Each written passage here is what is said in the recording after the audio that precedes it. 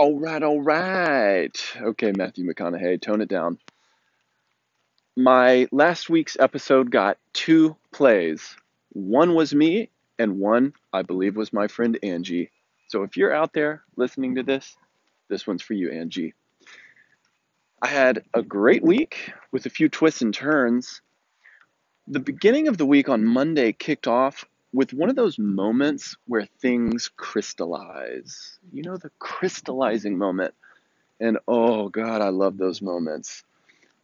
It's like the feeling where I have a lot of different loose threads that seem related, but I don't know how. And then boom, an idea pulls them all together.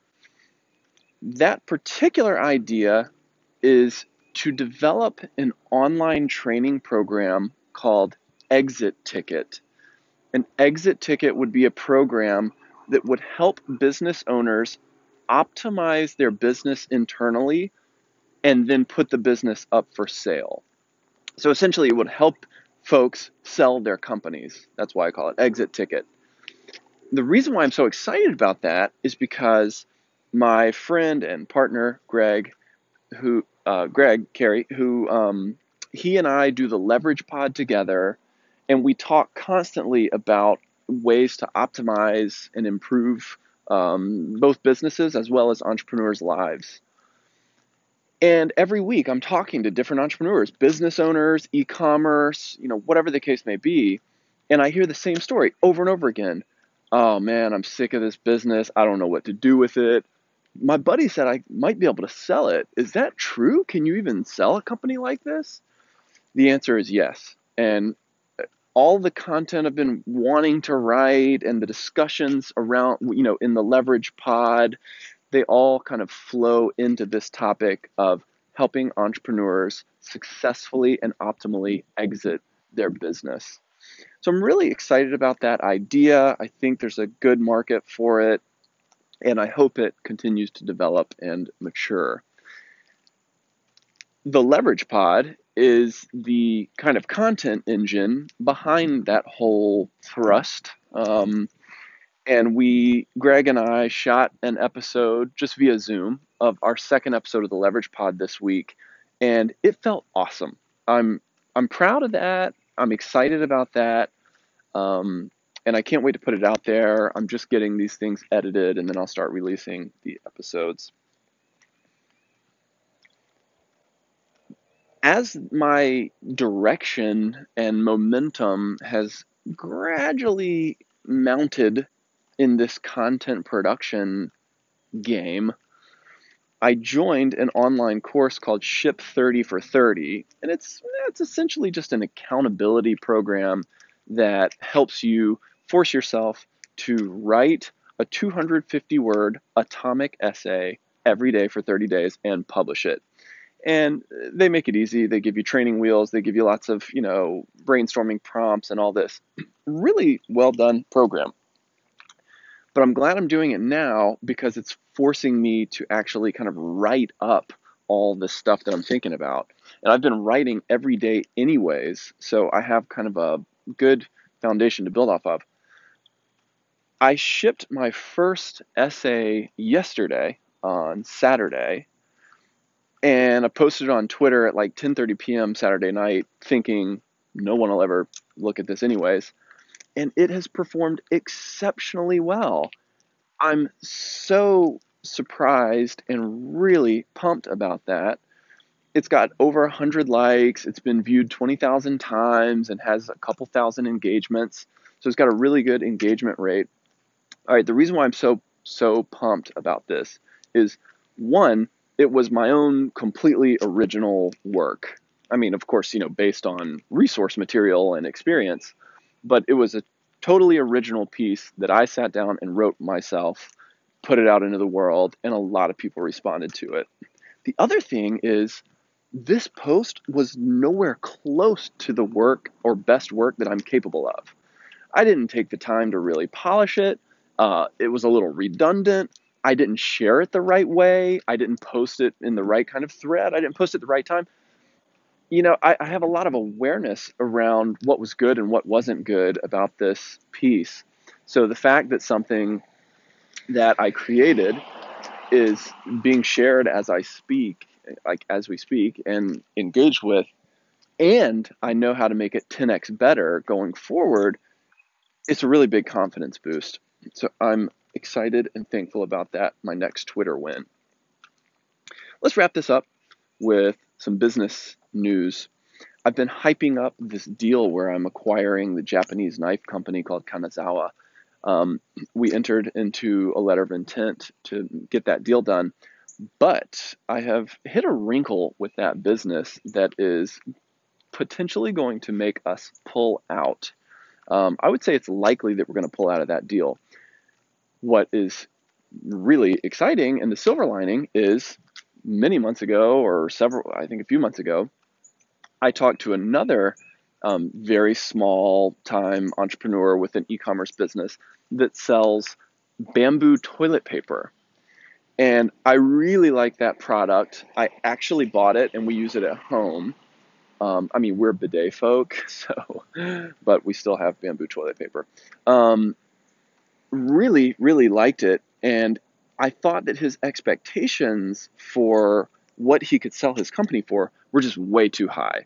It was one of those sellers whose attitude is, oh, I've put tons of work into this, and uh, I've put a lot of effort into this, and even though we don't have any sales, like blah blah blah, and it's like, yeah, buddy, all that matters are sales. But I do see huge potential here. He reached back out after we kind of ended our discussion um, a month or two ago, and he said, hey, look, I'm starting a full-time job. I got to move on from this business, and I'm willing to do a deal at X. And that deal looks good to me and to my partner, Greg. So I have sent him an LOI, and I've signed it, and hopefully he will sign it too, in which case I will be pulling out of the Kanazawa deal and entering into a potential agreement to acquire a bamboo toilet paper product and brand. The reason why I'm really excited about that one is because the current owner has not optimized his product and page for Amazon, but he's getting consistent Amazon sales anyways.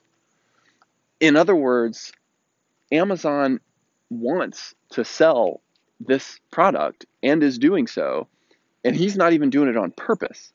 So if we turn on kind of an Amazon optimization machine, I think we could probably, 5, 10x the business overnight and recoup our costs in a matter of a couple of months. So very bullish and excited about that one. Not without risks. I mean, toilet paper is quite a crowded, commoditized industry, and it's sort of it's a race to the bottom on pricing.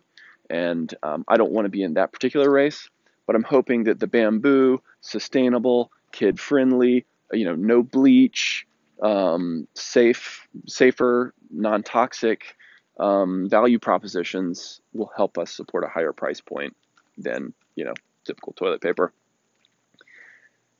Last couple of things that I want to remind myself of, like the last couple of weeks, I have fallen into the NFT rabbit hole. I'm like Alice in Wonderland. I've learned about them. I've gotten exposed to them. I've figured out how to buy them and sell them. And I can't stop buying the damn things. It appeals so much to the inner collector. I think all humans, to some extent, have like a tendency to collect. Well, NFTs are just made for that. But I've also learned the power of the communities behind these NFT collections. The most successful one that I bought is a Cryptoad, and I've talked about it before. But now that I have it, I've gotten a front row view of why the NFT is so much more than just a little picture. The picture is like half a fraction percent of the value and purpose of these groups behind NFTs.